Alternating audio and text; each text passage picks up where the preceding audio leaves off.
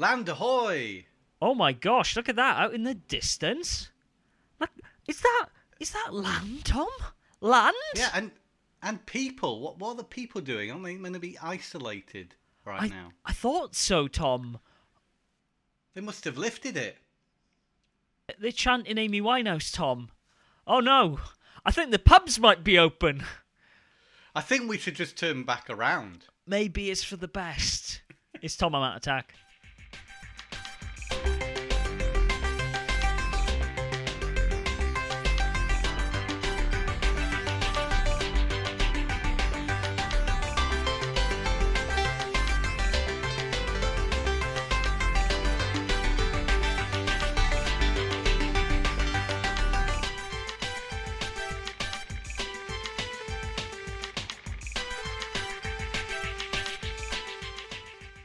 So that's our little story that's been ongoing for a fair few weeks now, where we were on a desert island, isolating, and we finally made it off the island on our raft to return back to the British Isles, where we have seen the flocks of people who have come out, because over in the UK at least, this lockdown has lifted somewhat, and the pubs, restaurants are now open again. And it's a little bit scary, but it's got to happen sometime, I guess. But yeah, for sure. Depends how people behave. I mean, I was about to say to you, I was just like, do you really need to explain the joke? I mean, it's been a running gag for a while, but then you are right. I thought I might have to. The new listeners who have been flocking to our podcast because you are now famous, Matthew. Your fame has increased somewhat as you've been featured on a podcast. Do you want to tell everyone about that? Unfortunately for you, that podcast doesn't come out until next week, so I don't think my fame has quite increased just yet. Okay. No, okay. I was lucky enough to be invited on the Drunk Friends podcast, which is hosted by two notable YouTubers, Alex, who is Sinez Drunk on YouTube, and then Travis, who's NES Friend, or Nez Friend, I guess is how I pronounce it. I'm just being really British and going... No, I think it would be NES, because he's American. I'm not sure. I'm confuddled in my own notes. The worst thing you can do is call it NES. I was watching a gadget show the other week, and the presenter on there called it a NES. Yeah. Well, I to be honest with you, I'd probably call it... Well, I call it a NES. Cause, yeah, but a NES would imply two S's like the Loch Ness Monster. I mean, to be fair, that was surely an advert that should have been made. Like an NES rising out of Loch Ness.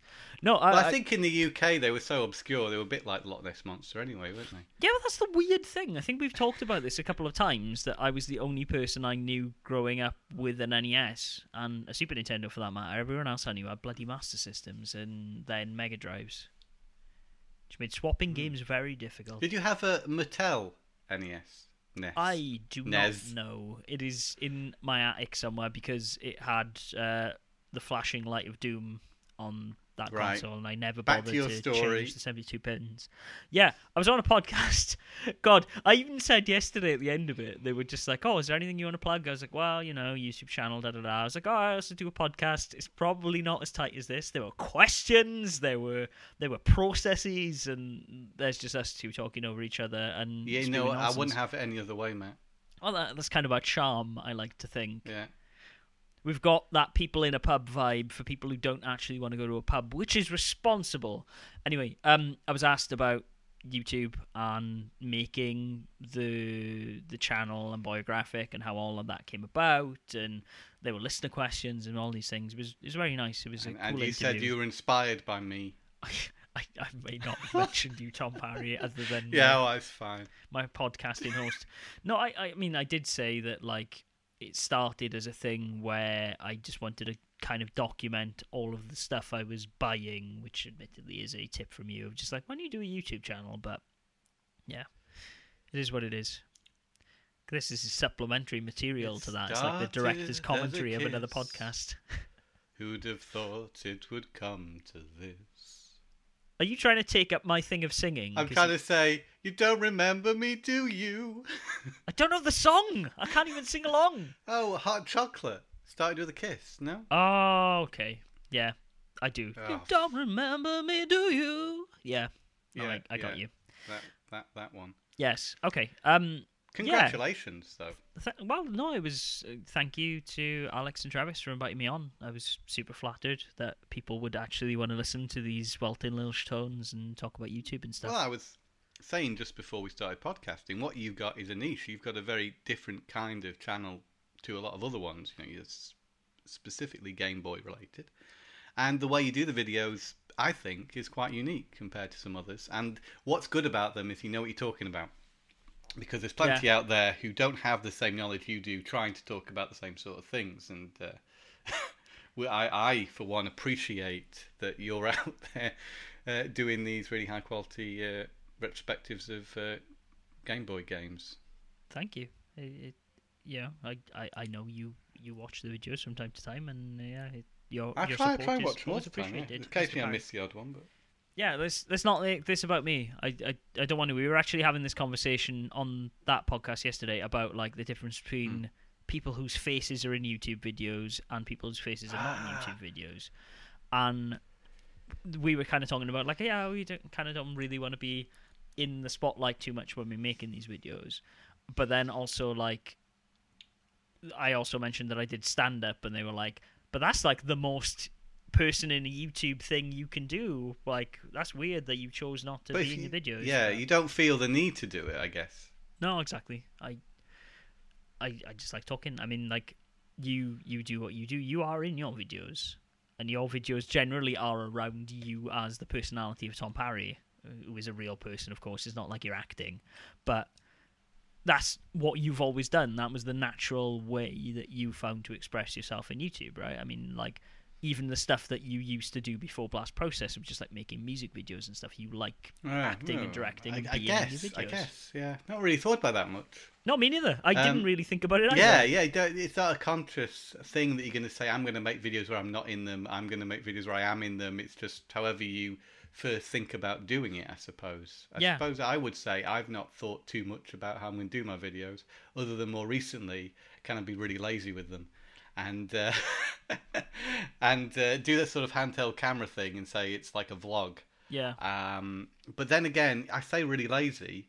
However, recording gameplay footage and editing that into that other footage is the time-consuming part, I think, of making YouTube videos. But then again, like, I mean, the only video I think on the channel where I've attempted to do, like, some kind of like, oh, look at this, I'm shooting with a camera and there's lighting involved, was with the peripheral vision that I once did of the HDMI boy. Remember that?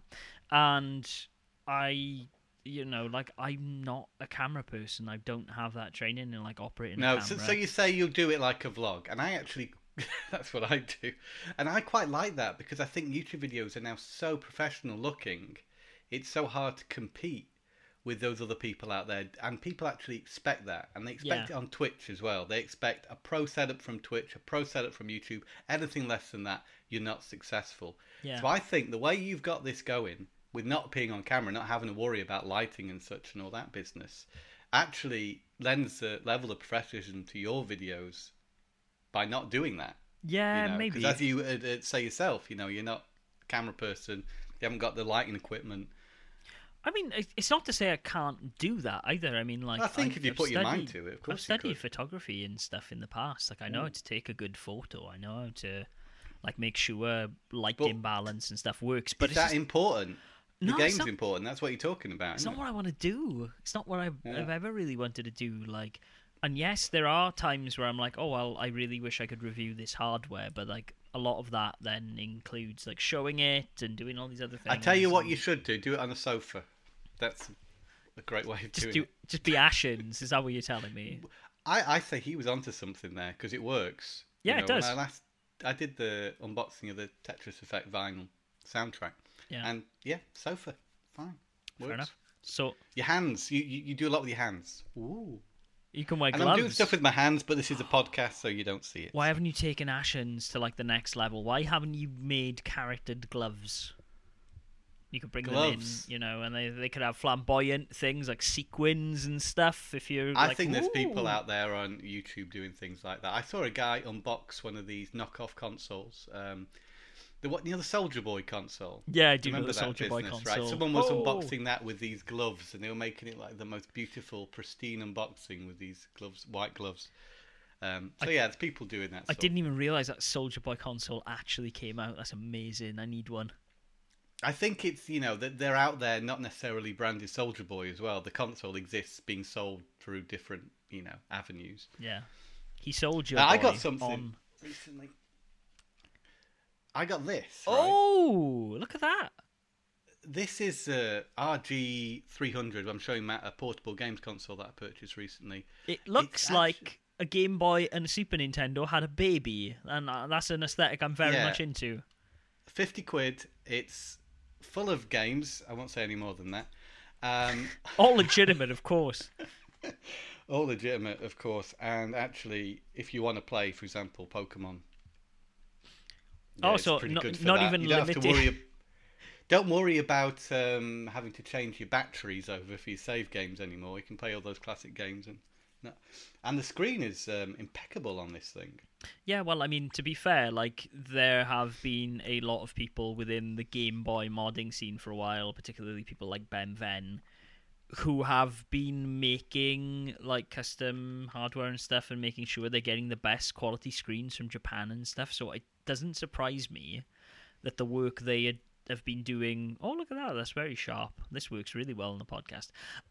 The work they've been doing to make really nice screens and like integrate those with hardware is actually now starting to come through in like knockoff consoles. It makes a lot of sense. Yeah. Yeah, that looks gorgeous. You have to own the games legitimately. Yeah, of course. These are backup ROMs that you've clearly made yourself, Tom Parry. Yeah. To be fair, you do own a copy of Pokemon Yellow. I would recommend this, Matthew, but I think you have a similar device anyway, don't you? Yeah, I do. I mean, I have... viewing angles. Great. Check that viewing angle out. Core, blimey. It even looks nice over Skype cameras, Tom. I've got the one I have from Love Hulton, which is a wonderful present from my lovely lady wife on my 30th birthday, which is a very sleek, made out of teak-looking Game Boy, which is the closest I think I'll ever get to a wooden Game Boy. So, yeah, I love that thing. Is a little uncomfortable after a while. It's quite small and yeah. Mine feels good in the hand. 300. I will say that, even though it's wood, it got a nice size ratio to it. That's the only thing I can really criticise about that thing, and it crashed a couple of times, but other than that, it's fine. Fair enough. You get what you pay for. Moving on, have you been playing any legitimate games? Legitimate games? I mean, to be fair, right, so the reason we haven't done the podcast for a while, I'm sure we mentioned it at the end of the last one, I went to Hungary. I did pick up some games while I was on my way back, but I've played very little, actually. Before this podcast, I had raided the local library because it is open again and picked up a couple of games there. And there were some things I'd been curious about.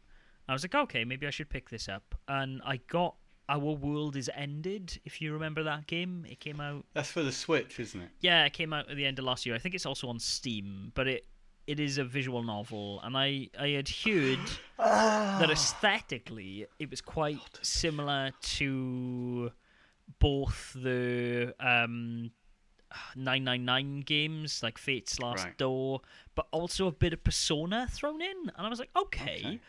Persona is essentially a visual novel with gameplay hooks throughout it. 999 and Virtue's Last Reward and all the other games in that Nonary game series have... There are puzzles and things you're doing, and there's some stuff. So I was like, okay, let's see how this is. This, Tom Parry, I played 15 minutes of the prologue. There have been a lot of like anime risque jokes. There has been not a lot of gameplay beyond.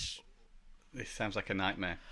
I don't know. Like I said to my lovely lady wife, I was just like, well, I don't know, like, because I like visual novels, but as long as there is more to it than being just straight up text, and there is Japanese VO, which is quite helpful. As someone studying Japanese, you can hear things. Yeah. But that also then adds to the length of the game. It's like, well, I've already read this, so like, I'm listening to this then passively for longer than I've already read it.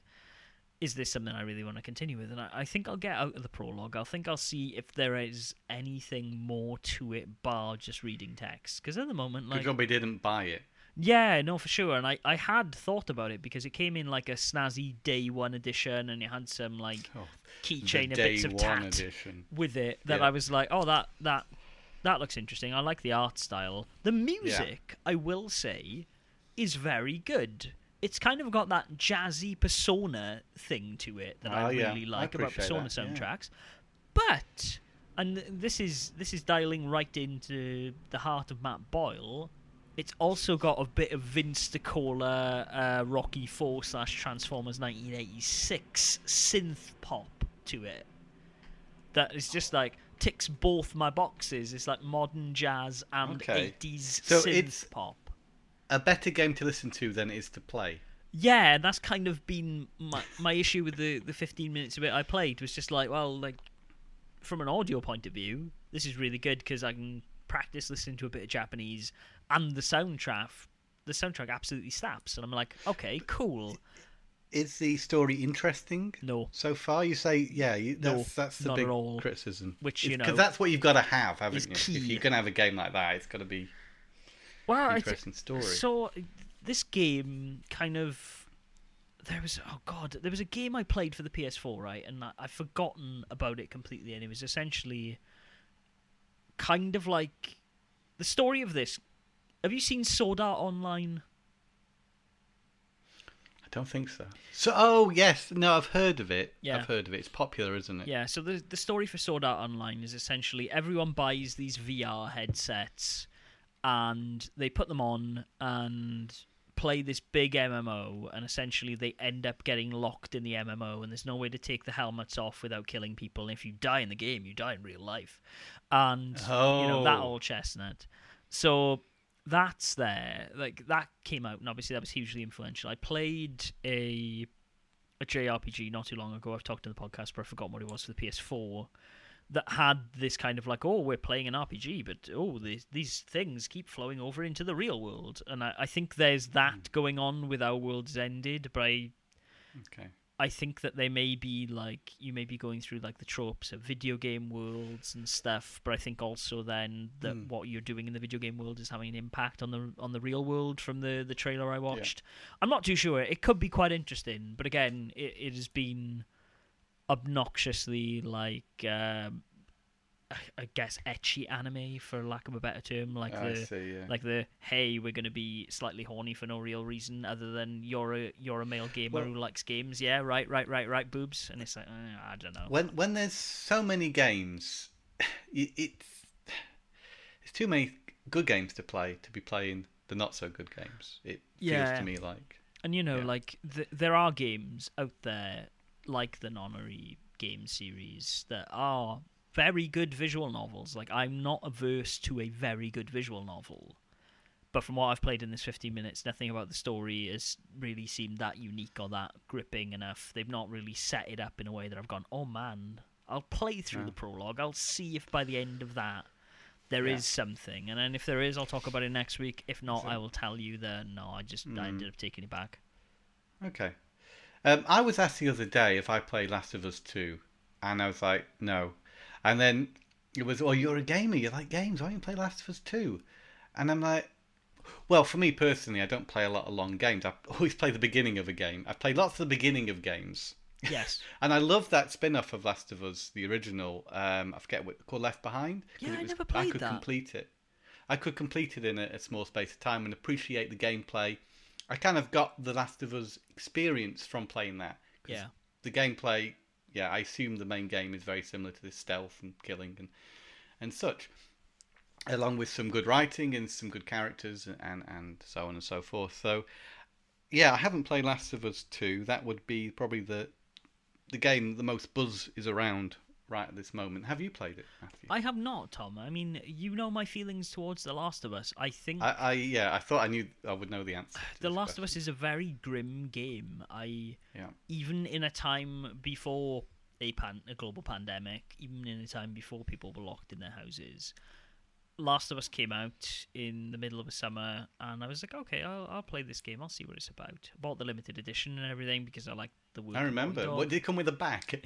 No, it's a weird thing. It's called like the Joel edition, and I think that for Last of Us 2, they tried to do the same thing where it's like the Ellie edition. It comes wrapped in There was a cloth. Joel and an Ellie edition for Last of Us 1.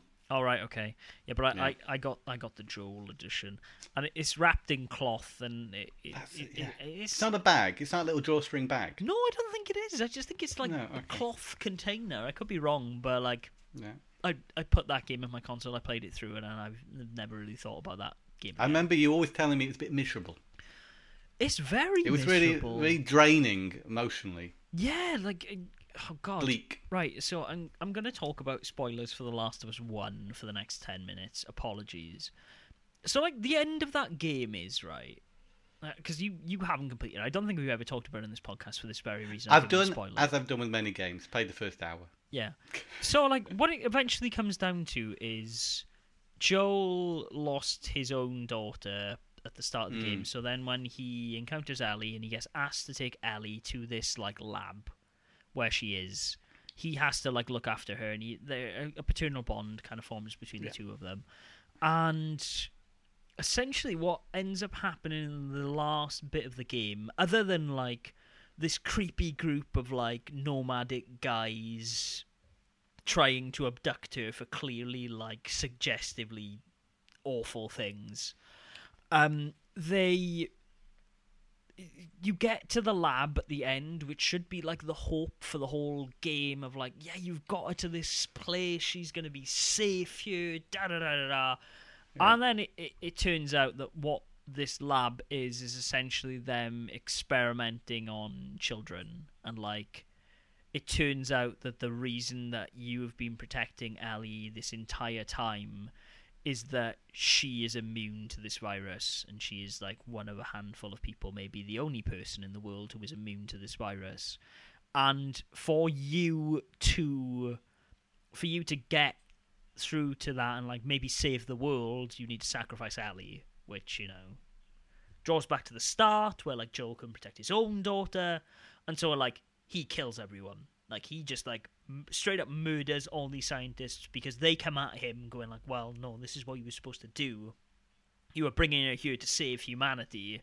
You've brought her here, let her save humanity. And he's like, well, no, fuck you, I'm not going to kill this kid for the sake of this. Ends up killing everyone. The experiments break out. They then kill people, and, like, this last hope of humanity, which would admittedly rest on the death of this child and, like, a moral choice there, gets overrun, so there's like no hope of a cure potentially in Last of Us 2. I don't know if the story's changed or not. And the end of the game is after you manage to get Ellie out of there and you save her and whatever, you're walking along a mountain ridge, and like after all of this shit has gone down, because Ellie kind of knows that she's immune to this thing, right. And she like asks Joel at the very end of the game, she's like, could I have saved everyone?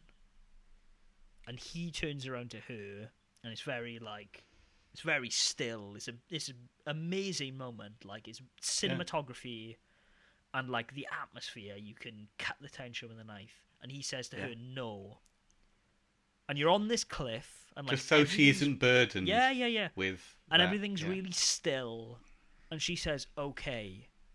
And she goes to move then to carry on walking. And honestly, because the game is so grimdark and so depressing, I honestly thought she was going to know he was lying and throw herself off the cliff. And I was just like... But it doesn't. It ends. She goes, okay. They start walking, and it cuts to black. So, like, I think she knows all of this stuff. And, like... Listening to you say that, it does sound like a good story. It sounds like very gripping. But yeah, that decision that Joel makes...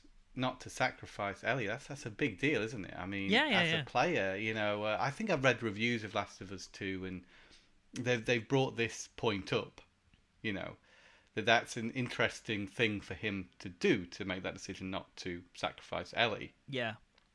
For the sake of the whole human race, yeah? Yeah. But then again, it's like, it's the father who's lost his daughter before being asked to lose another effectively daughter. Yeah. But it's also like that moral question of like, okay, do you save one person to save many people, or like, if you've seen The Good Place, there's a thing called the trolley problem, and it's like, okay, well, you're going down a track and there's one person you know personally, and like then on the other side there's a couple of people who you don't know, and it's like, well, which you can only steer the trolley left or right, which of these people do you kill?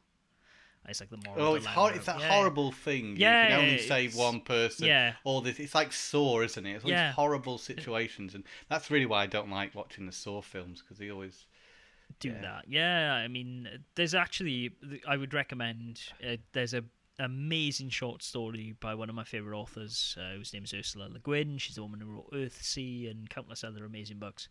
She has a short story called The Ones Who Walk Away from Omelas, and like the whole, I won't spoil it, but it's a moral dilemma of a story that she is telling to you as like a moral parable. Like there's no like illusion of this massive story. She's like, okay, well, let's imagine this place, and it's the best place that's ever existed. Everyone's happy. There's no war. There's no poverty. There's no hunger. There's no disease.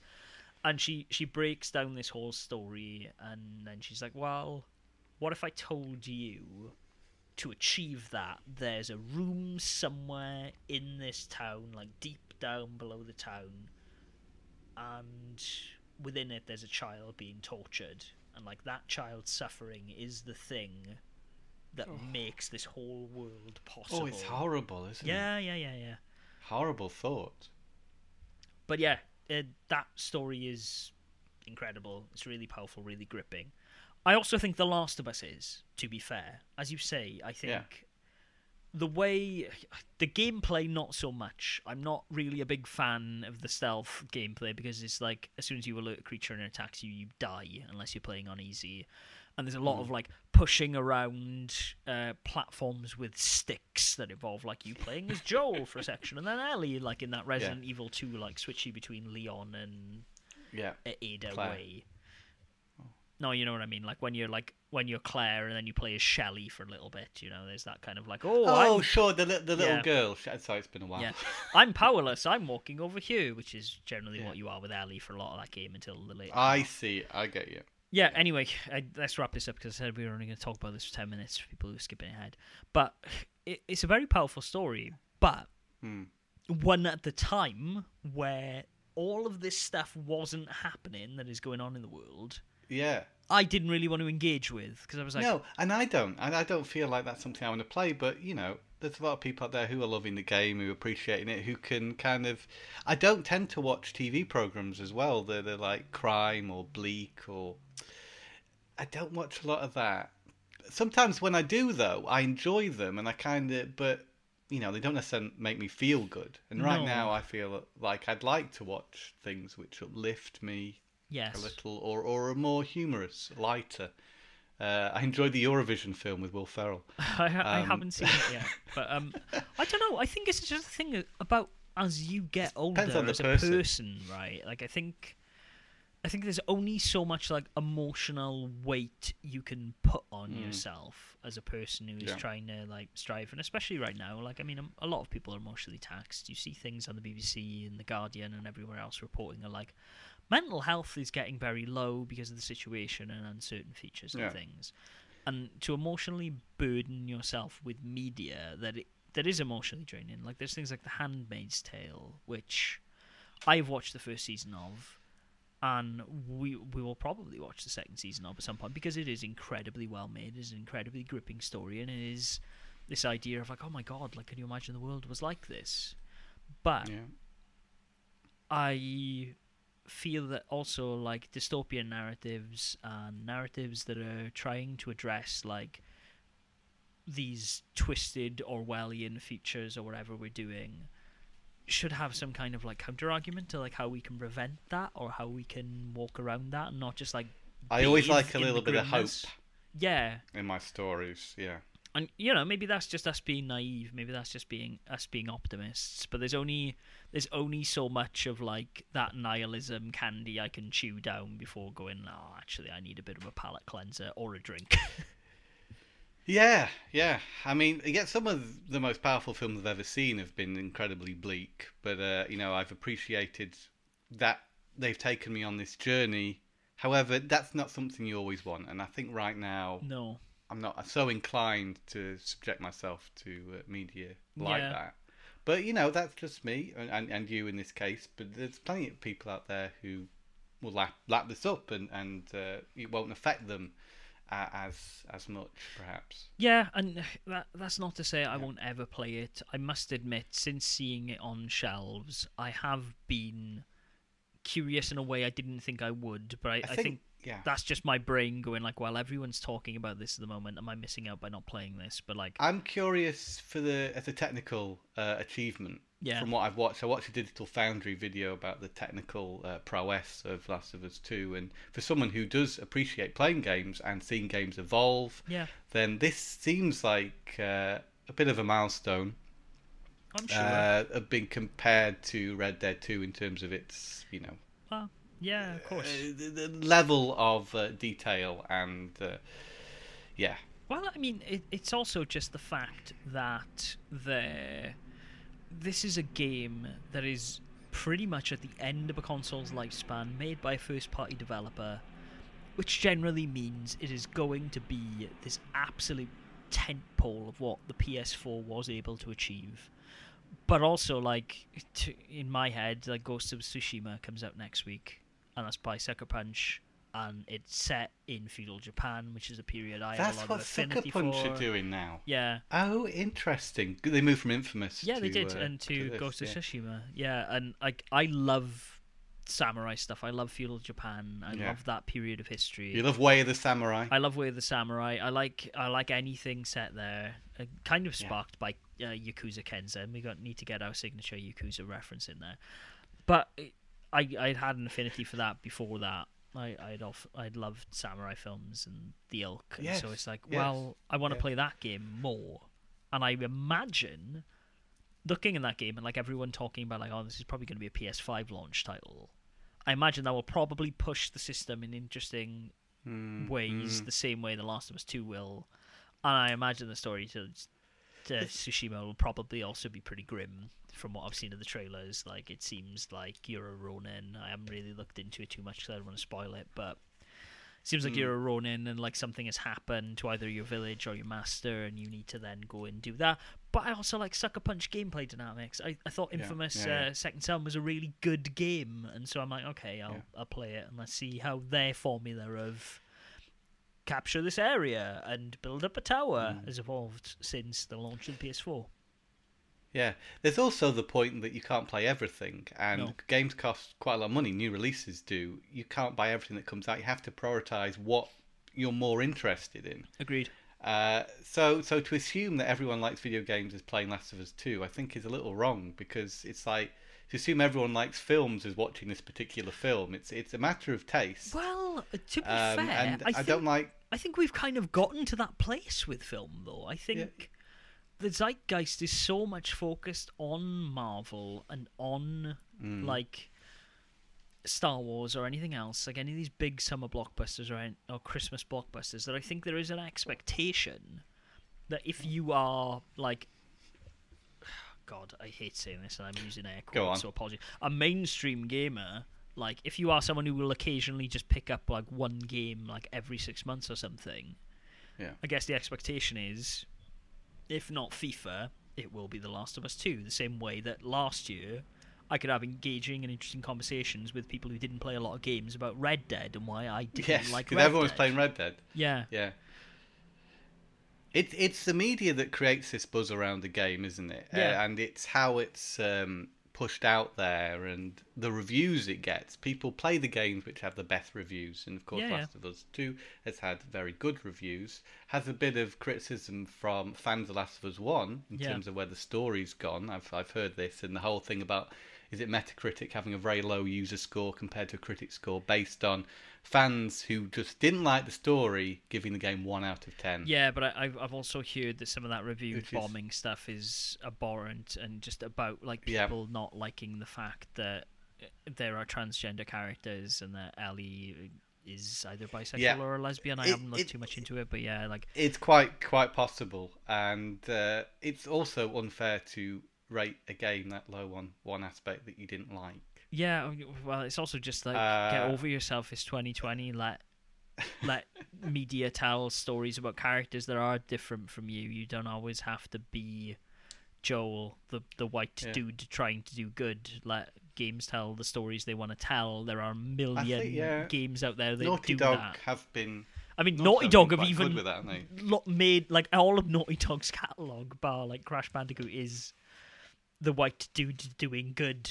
Like, I was just going to say, what about the Uncharted spin-off where they focused on the female characters? Yeah.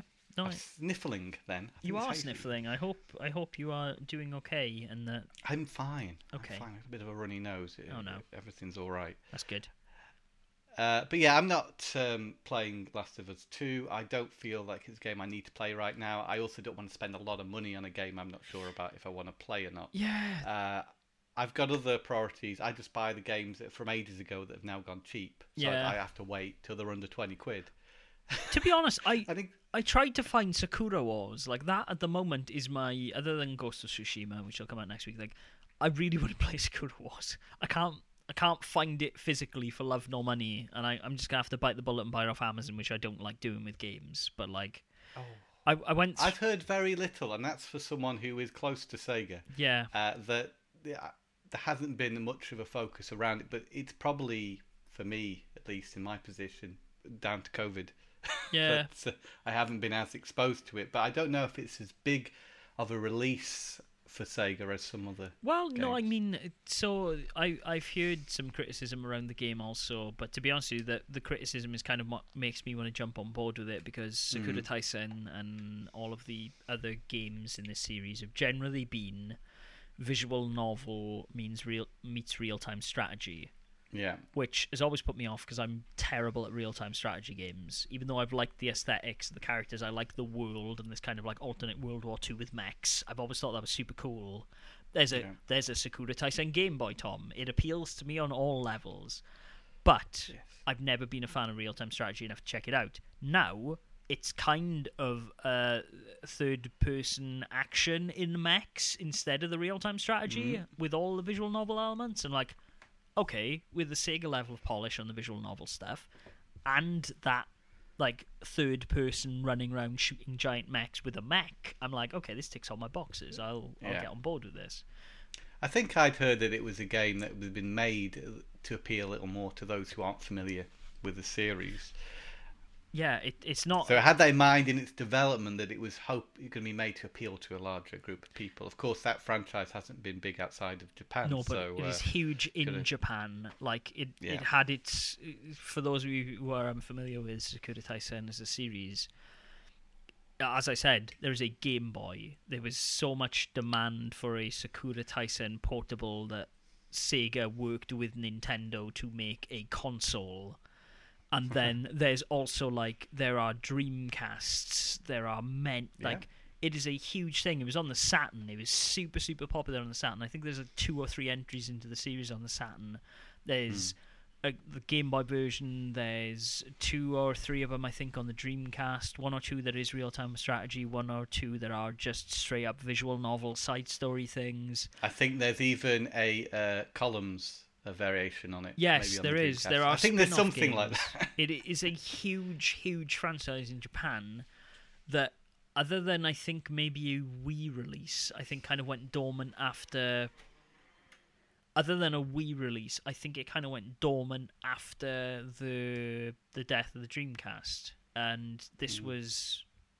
From what I've read, a push, as you say, Tom, to not only bring that franchise back, but then make it more palatable to a Western audience in the same way that Yakuza is. But it looks really cool, but I've not been able to find a copy. Obviously, here in Denmark, GameStop shutting down was the nail in the coffin of me being able to buy it physically here. When I was in Hungary, where there are a lot more video game shops, oddly enough, the 2 places I went... one of the big retailers hadn't even heard of it and couldn't find it in their system, and then the other guys were like, oh well, yeah, our system says we have it even though I've not seen it, but our back room's a complete mess because of COVID, because we just got video game shipments in on top of video game shipments, and we were shut for 3 months. So, like, if we can find it, you can have it, but if not, then we don't have it. And I went back and they couldn't find it. So I will have to bite the bullet and buy it off Amazon, I think. But let's see. Yeah. It's cool that Sega are doing this, though, to give this game, which, wouldn't necessarily see light outside of Japan. Yeah. And in their 60th year as well, like Sagata Sanshiro, yes, bring back Sakura Wars as well. It's a good year for Sega. It is, for sure. I mean, mini Game Gear disappointment aside, can't fault a year that's given me a Yakuza collection, a new Sakura Taisen game, and then also an updated Persona. So that Yakuza collection, I've bought it now. Have you got it? Yeah. Yeah, I bought it today, actually, just before the podcast. And I noticed it was starting to get a little bit thin on the ground. Yeah, it doesn't surprise me. I mean, that is a very popular series now. And Argos was selling it with a discount, and it seems to be the only place that's selling it at a discount. Every other price seemed to be high for it, or just not in stock. I haven't actually seen it on store shelves. Like, I mean, admittedly, it just came out in, like, that flourish before COVID, but, like, I haven't seen it anywhere. I still see copies of Yakuza 6 hanging around, but in the game stores I visited in Germany and Hungary, I couldn't see it anywhere. Kiwami 2 has gone to PlayStation Best of range now, so that's very readily available. So I prioritise getting this, and I'm saying to myself, I'm going to start playing them. I've got to at this point. You can't spend all that money on getting all the games if you're not going to play them. They're so good, honestly. Like, you like Yakuza, Matt? I didn't know. No, but like I mentioned this on the podcast. I was on yesterday when I recorded. I was like, they're like, do you play modern games? I was like, yeah, I fucking love the Yakuza series. So yeah, I don't know, Tom. They take a box in my brain that I didn't know need ticking, and as we've talked about and as we discussed on that podcast yesterday, it's because they're just modern day, like, side-scrolling beat 'em ups. It is a 3D Double Dragon with all of the craziness that the Yakuza world brings thrown on top of that, and then meets, like, really pseudo-serious muscly crime drama. I love it. It's so good. Yeah. I and ahed about getting this remastered collection because I thought, well, I've got the first two on PS2, I've got the third and fourth on PS3, I have the ability to download the fifth on PS3. However, I don't have the room. I had to buy a hard drive to buy Yakuza 5. So rather than buy a bigger hard drive for my PS3 and then go through all that process of copying everything over and everything like that, I thought, well, let's just get it. It's cheap enough. And I think it's the best thing to do. Also, the fact that these versions, I hear, are remastered slightly. Yes. And also have cut content. Yes. That wasn't in the original Western releases. There is a lot of shit in Yakuza 3 that was removed for some reason. And I have no idea why, but, like, there's lots of like scenes and side stories and stuff that apparently aren't in there. And I've talked about Yakuza 3 as my least favorite entry into the Yakuza series. I'm wondering if that will actually, once those things are back in there, will that make me gel with that game in a way I didn't before? But I still haven't got around to playing it. I'm going to, but yeah, let's see. I noticed that I don't know if there's two versions or not. There's a day one version, I know that. Is there a standard version? Because I don't know what I bought, in all honesty. No idea. I know the day one edition, the whole point of it was like, hey, it's got a box for Yakuza 5. Yeah. Which to most people is super pointless, but to me I was like, yes! Yeah, I totally get that. Add to your collection. For me, I'm not bothered which one it is. I do think, though, the day one edition's got that nice cardboard case with the fold-out thing with the artwork, and it looks quite nice. So but I'd hope I get that one. But I don't know the one fault with that is that nice cardboard version with the sleeve is a cardboard box around the Yakuza 5 box. Yeah, so I've seen. Yeah, now that I've taken the Yakuza 5 box out to put it in the Yakuza Shrine. Sorry, listeners to the podcast, I do have a Yakuza Shrine. Oh, it's now the box bit. I've had to put another PS3 game in there. I could, but like what I ended up doing was actually just putting the inlet bit in my in the drawer with my PS4 games on my TV stand because I was like, well, it saves a bit of space. Actually, it's a bit thinner than a Blu-ray case. Yeah. But I also then don't have to like mash something in randomly and then in like 3 years figure out where the hell was this? Where's my copy of Alpha Protocol? Oh, it's in the Yakuza box. Yeah. Have I done you proud, Matt? You have. You're my boy, Tom. The only one I don't have now of the Western released games is Kiwami 2, but I think I'll get that down the line when I've played a bit more. Well, this is the thing, Tom. Like, I think... Oh, God, right. So, are you going to play 0 first, or are you going to play 1 first? Zero's the plan. Because now that you have all of these things on one system, it doesn't really make sense to play them chronologically because you're going to be playing a version of 1 that is different from the PS2 version of 1 anyway. Play 0, play 1 and 2. I don't think 4 will blow you away in the same way if you've played Yakuza 0 first, because I think there are some spoilers to that game in there. But it's still an incredible game. Yakuza 4 is fantastic. I love it.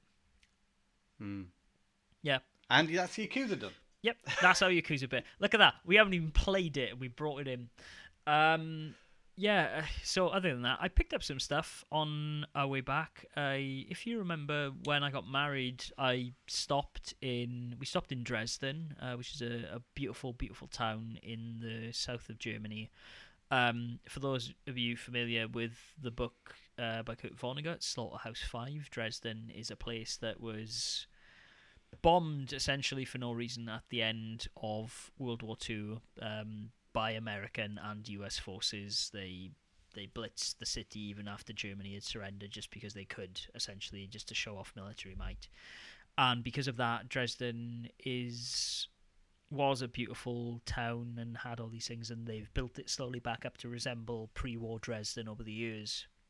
But there are still these beautiful cathedrals and things, and they've clearly still got fire damage because they firebombed the entire town, and so you can still see the soot and all of the ash on the buildings and things, and it's still there and it's still very present in the city. But I love Dresden. That atrocity aside, I think it's a beautiful town, and it's nice to stop off back there on the way back.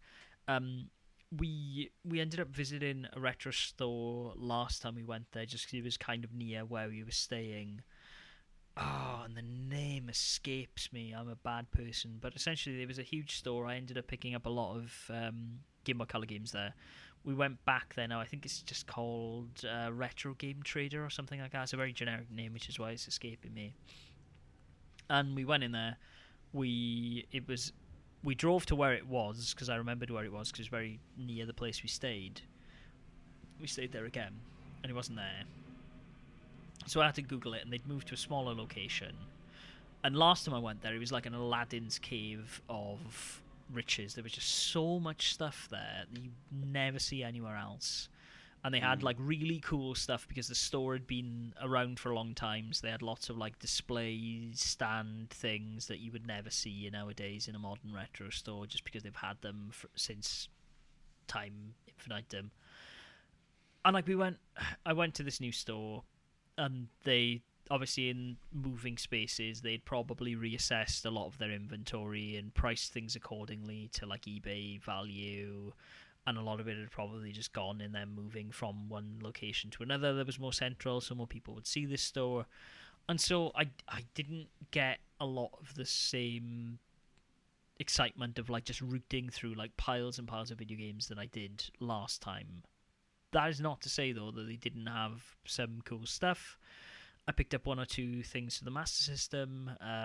Spider-Man, the Smurfs, Rainbow Island, and... Can we...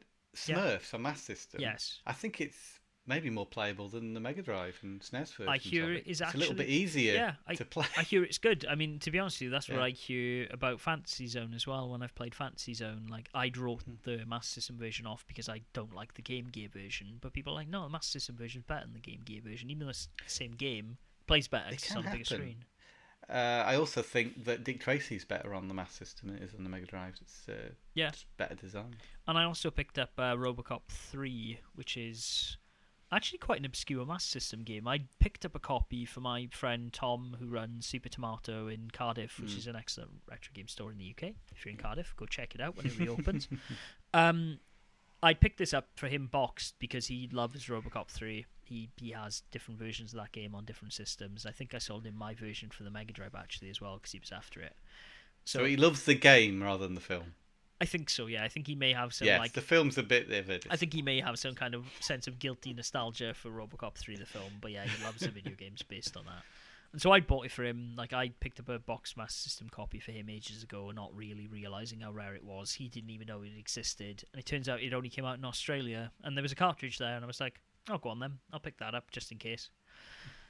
I'll give it a go. I haven't had a chance to play them yet, as I said. It's been quite a busy week after coming back, but look forward to dipping into them. And then Game Boy wise, I just picked up like 1 or 2 German exclusive games. Like there's an Ottovance pinball game. Of course there is. Because there's an Ottovance game on every bloody system. I picked up some like foosball, like German football cartoon RPG thing that I'll probably never play because it was a Euro. And I got actually the Castlevania double pack finally. What's that? Is that for the Game Boy? That is for the Game Boy Advance. That is Harmony of Dissonance and Aria of Sorrow. The 2 more pricey Castlevania games for the Game Boy Advance. Unfortunately, Game Boy Advance was the era, much like the PS2, where I was very strapped for cash, and so I would have to sell games back and forth to buy other games, and so that meant as soon as I finished Harmony of Dissonance, I sold it, bought Aria of Sorrow, and then I sold Aria of Sorrow as well. So great names, aren't they? Great titles. Oh, actually, the Japanese name for Harmony of Dissonance is even better. I love it. I had my friend Dan imported it like when it came out because he loves Castlevania. It used to be his favorite series. It's called White Knight Concerto. And I think that game is just Concerto. It's so perfect. And like Harmony of Dissonance, I get it, but White Knight Concerto is just such a good name for a game. Sounds like a good name for a band. Yeah. I'm sure there must be like a Castlevania like orchestra out there called White Knight Concerto. I'm sure of it. If it doesn't exist, make it happen, internet. Yeah, so I picked those up. I got actually a China copy of Outrun, which is to my side, which is, the Chinese releases of Game Boy games that are slightly obscure, released for China. Outrun? That said Chase HQ. Chase HQ. Sorry, I saw a red car and my brain went to a wrong place. I apologise. Yes, Chase HQ. Not a good Game Boy game, but alas, nice to have it with the CHN on the label because that's the way my brain works. Yeah, that was it.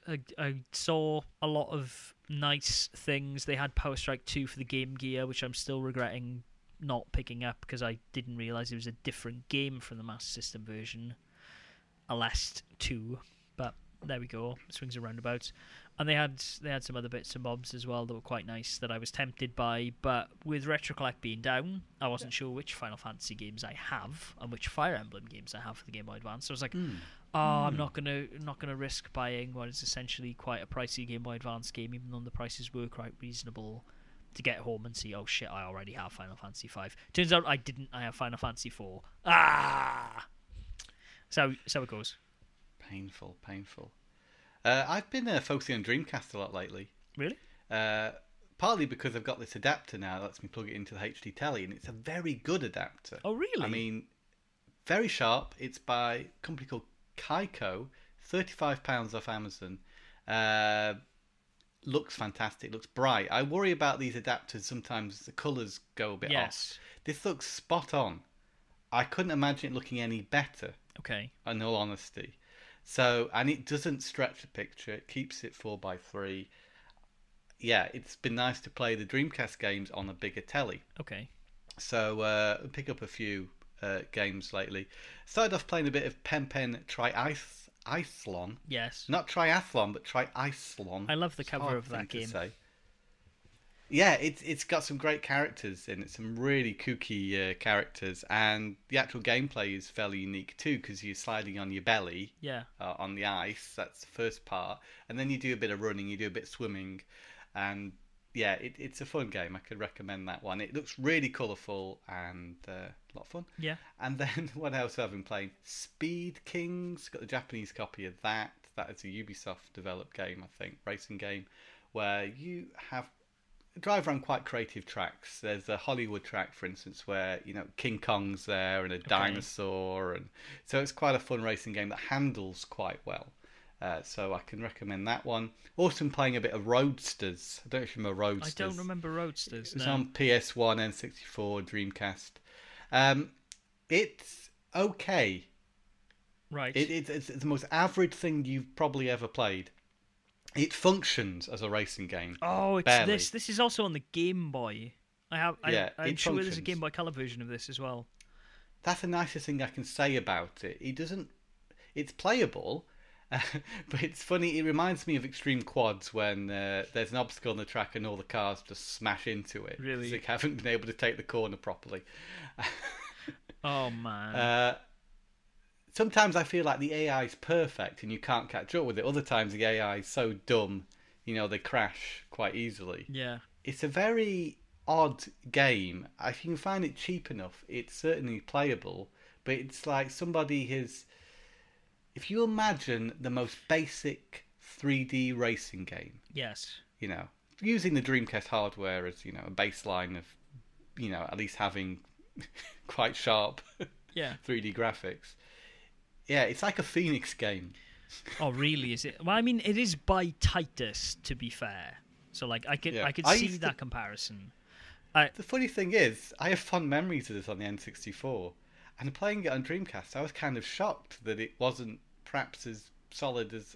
I think I've played a lot of better racing games since. So, I needed to do a bit of my research, so apologies for going on the phone, Tom. I promise I was listening to you and your frustrations with this. I heard the word Extreme Quads and my heart skipped a beat of forcing you to play that game. There are two games for the Game Boy Color called Roadster. One of them is developed by Tonkin House, who did like boxing. What? Yeah, Tonkin House. Tonkin House, yeah, they're quite a prolific early Game Boy and NES developer. I think they did a lot of stuff on the MSX as well. That game is a top-down racer. That game is very good. Therefore, that game is quite pricey. However, little did I know, because I may have spare copies of Roadster by Titus because I've tried to buy the Tonkin House version of Roadster a couple of times in auction. It's Roadsters. It's plural. Yeah, so is the Tonkin House one, I think. Oh, no, it isn't. Okay. Tonkin House one is Roadster as well. That's the difference. Roadsters. Right. But lo and behold, Tom Parry, it is also a top-down racer for the Game Boy Color. Oh, wow. So it's a generic Micro Machines clone? Yes. So I don't know. I'll give it a quick spin and let you know if it's any good.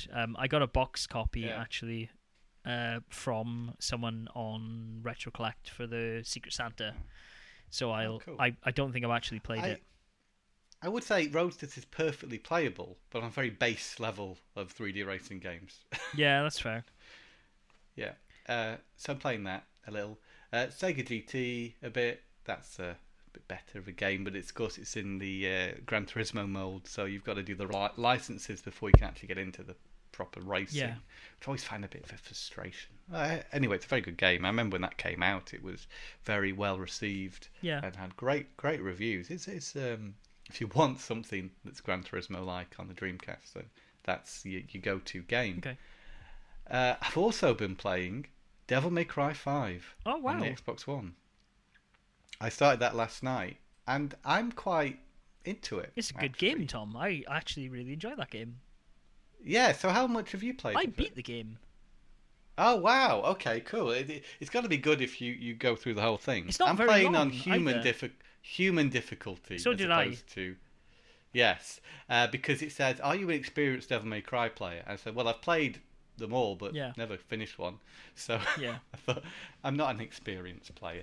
But what I love about it is I love the style, I love the design, I love the ideas within it. I'm still struggling a bit with the Devil Breaker thing, kind of understanding how to get the most out of that. Yeah, I felt that way all the way through the game, to be honest with you. Yeah, it kind of bigs it up as being a huge part of the gameplay and having to stock up of them before you go out on a mission. But you do find them lying around. I don't know if that's something maybe in harder difficulty. I don't think you find them on the harder difficulties. Yeah, exactly. I was going to say on human, I didn't have to engage with the system that much because they were readily available. They do kind of come into play in later parts of the game. You kind of do need to think about them a bit more, but like not too much, to be honest with you. Okay, that's interesting. For those who haven't played the game, the Devil Breaker is a accessory, I guess, that Nero wears to replace his arm, which at the beginning of the story is taken from him. Yes. His demon arm thing, because I've not really played 4, but he had a special kind of arm, didn't he? Like it was a demon arm. Yes, if I understand correctly. And they took it back from him, and then he's replaced it. He has this sidekick. She makes all the gadgets for him and stuff, and she's quite a fun character as well. Yes, she is. I forget her. Nico, her name is. Yes, Nico. Yeah. No, the characters in that game are great. I can't remember. Yeah, V as well. Yes, V. I knew it was a letter. I was like, oh shit, what's his name?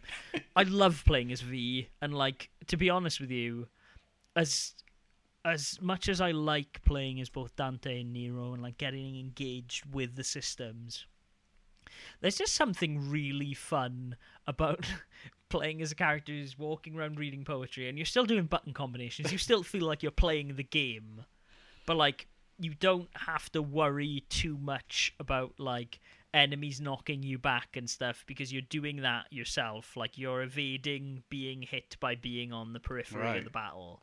And I've not been able to play as him yet. I've only done it's so fun, man. Missions, so yeah, it's great. He's hands down. He's my favourite way to play the game.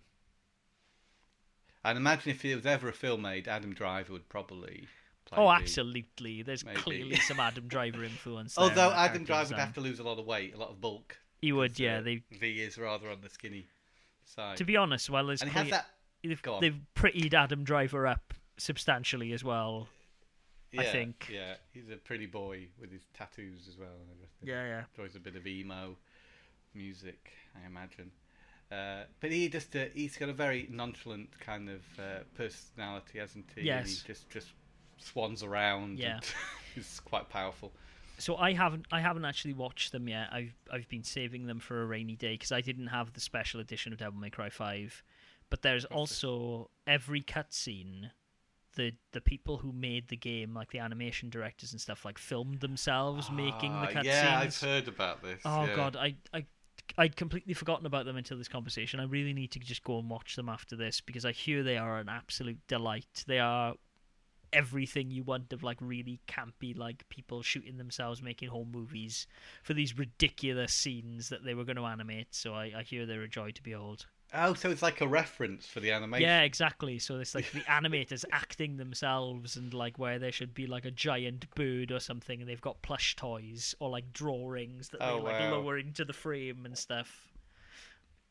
Wow, it's interesting to know that's how they put it all together. It's a very polished game. Yeah. It's got great design ideas. So far, I'm 100% sold on the gameplay. I don't know how I feel about it. I kind of enjoy it, but I kind of find it a little bit shallow in a way. Yeah, I feel you.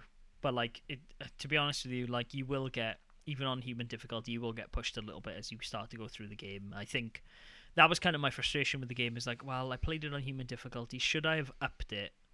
Because then it would be more of a challenge. But then I think the gameplay may have felt a bit more tedious. Because then I think I would have got frustrated that I wasn't landing combos. I'm not sure if it gets that balance between like easy, normal, and hard right. It's when you get a really good rank at the end of the mission that you don't feel like you've really deserved it. Yeah, it's just like, I literally just mashed the square button, man. Like, but it's fun and style. It's oozing with style. Stylish action, my friend, all the way. Yeah. Yeah, I did watch the video, which kind of was a recap of all the Devil May Cry stories. Yeah. But I don't know how much added to it, really. I knew the basic stuff. Yeah.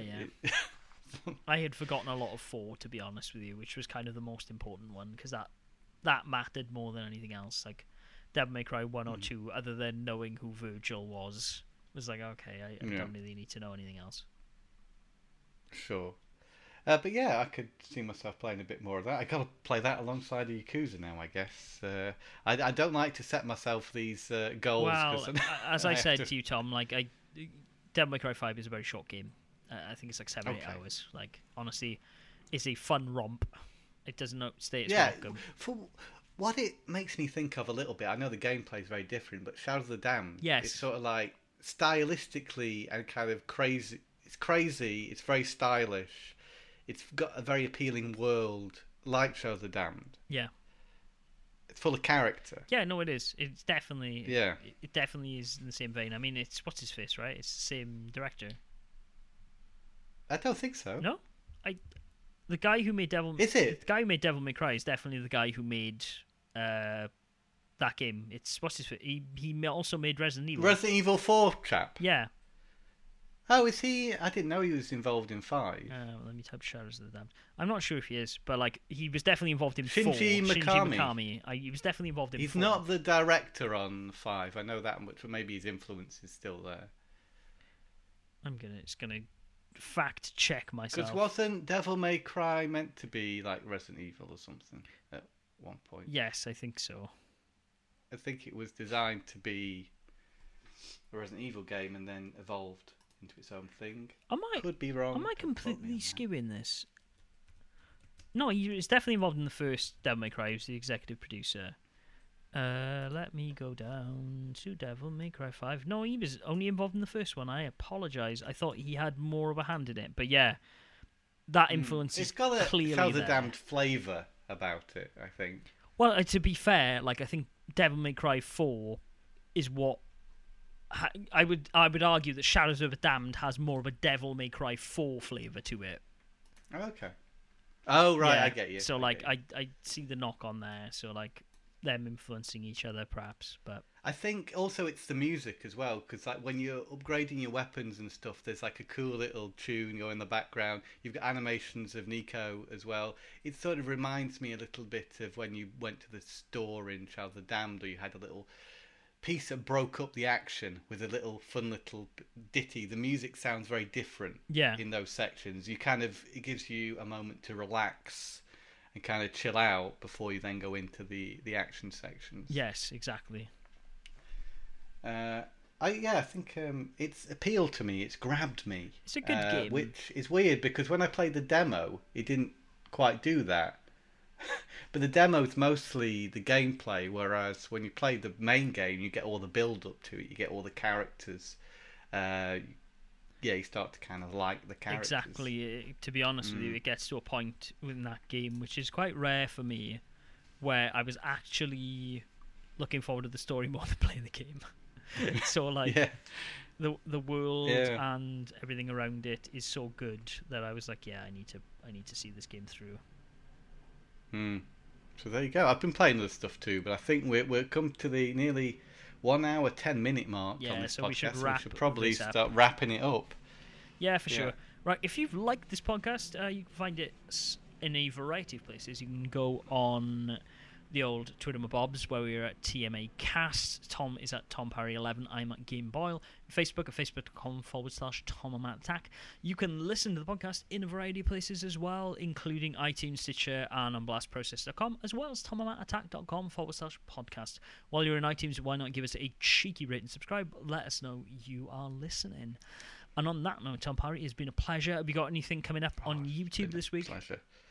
This week you can watch me play Shaolin versus Wu-Tang.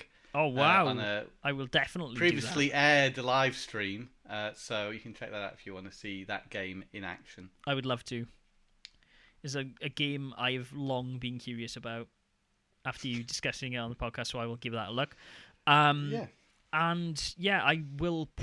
It will not be up by the time this podcast airs, but within the next couple of days, YouTube, I will not be doing J-License in the same way I have the previous years, Tom Parry. I will be doing Gojirai, and I will be covering the 4 Godzilla games throughout July this year. Wow, you called it Gojirai. Yeah. Instead of Gojira. Gojira. Yeah. Gojira. Or it could be Gojirai. I'm quite excited. Yeah, I'm still workshopping the names. Well, that's something to look forward to. Yeah, I've already recorded the first load of footage. I did it actually a while ago. I did it when Godzilla 2 came out, so I've been sitting on the footage for a while. But yeah, I will upload that. And there's the 2 excellent Godzilla games by Crawfish on the Game Boy Color, and then there is a side-scrolling beat-em-up Godzilla game that only came out in Japan. I've got one on the Game Boy Advance, but I guess you won't be covering that. No, I will not. That's way forward, actually. Oh, yeah. Yeah, so that's quite good. It is. Right. Okay. Thank you for podcasting with me, Tom Parry. And yeah, as I said, well, thank you for chatting with me, Matthew. After you've listened to this podcast, slip over and give the Drunk Friends podcast a listen if you're interested in YouTube and the behind-the-scenes stuff on that. I believe the podcast will be up on Friday, so between this episode and the next one of ours, there should be another podcast if you want an excuse to listen to my voice again for an hour. So. Always. Cool. Thanks, Tom. Until next week, everybody Thanks, out man. there, be sure to game on. Game on.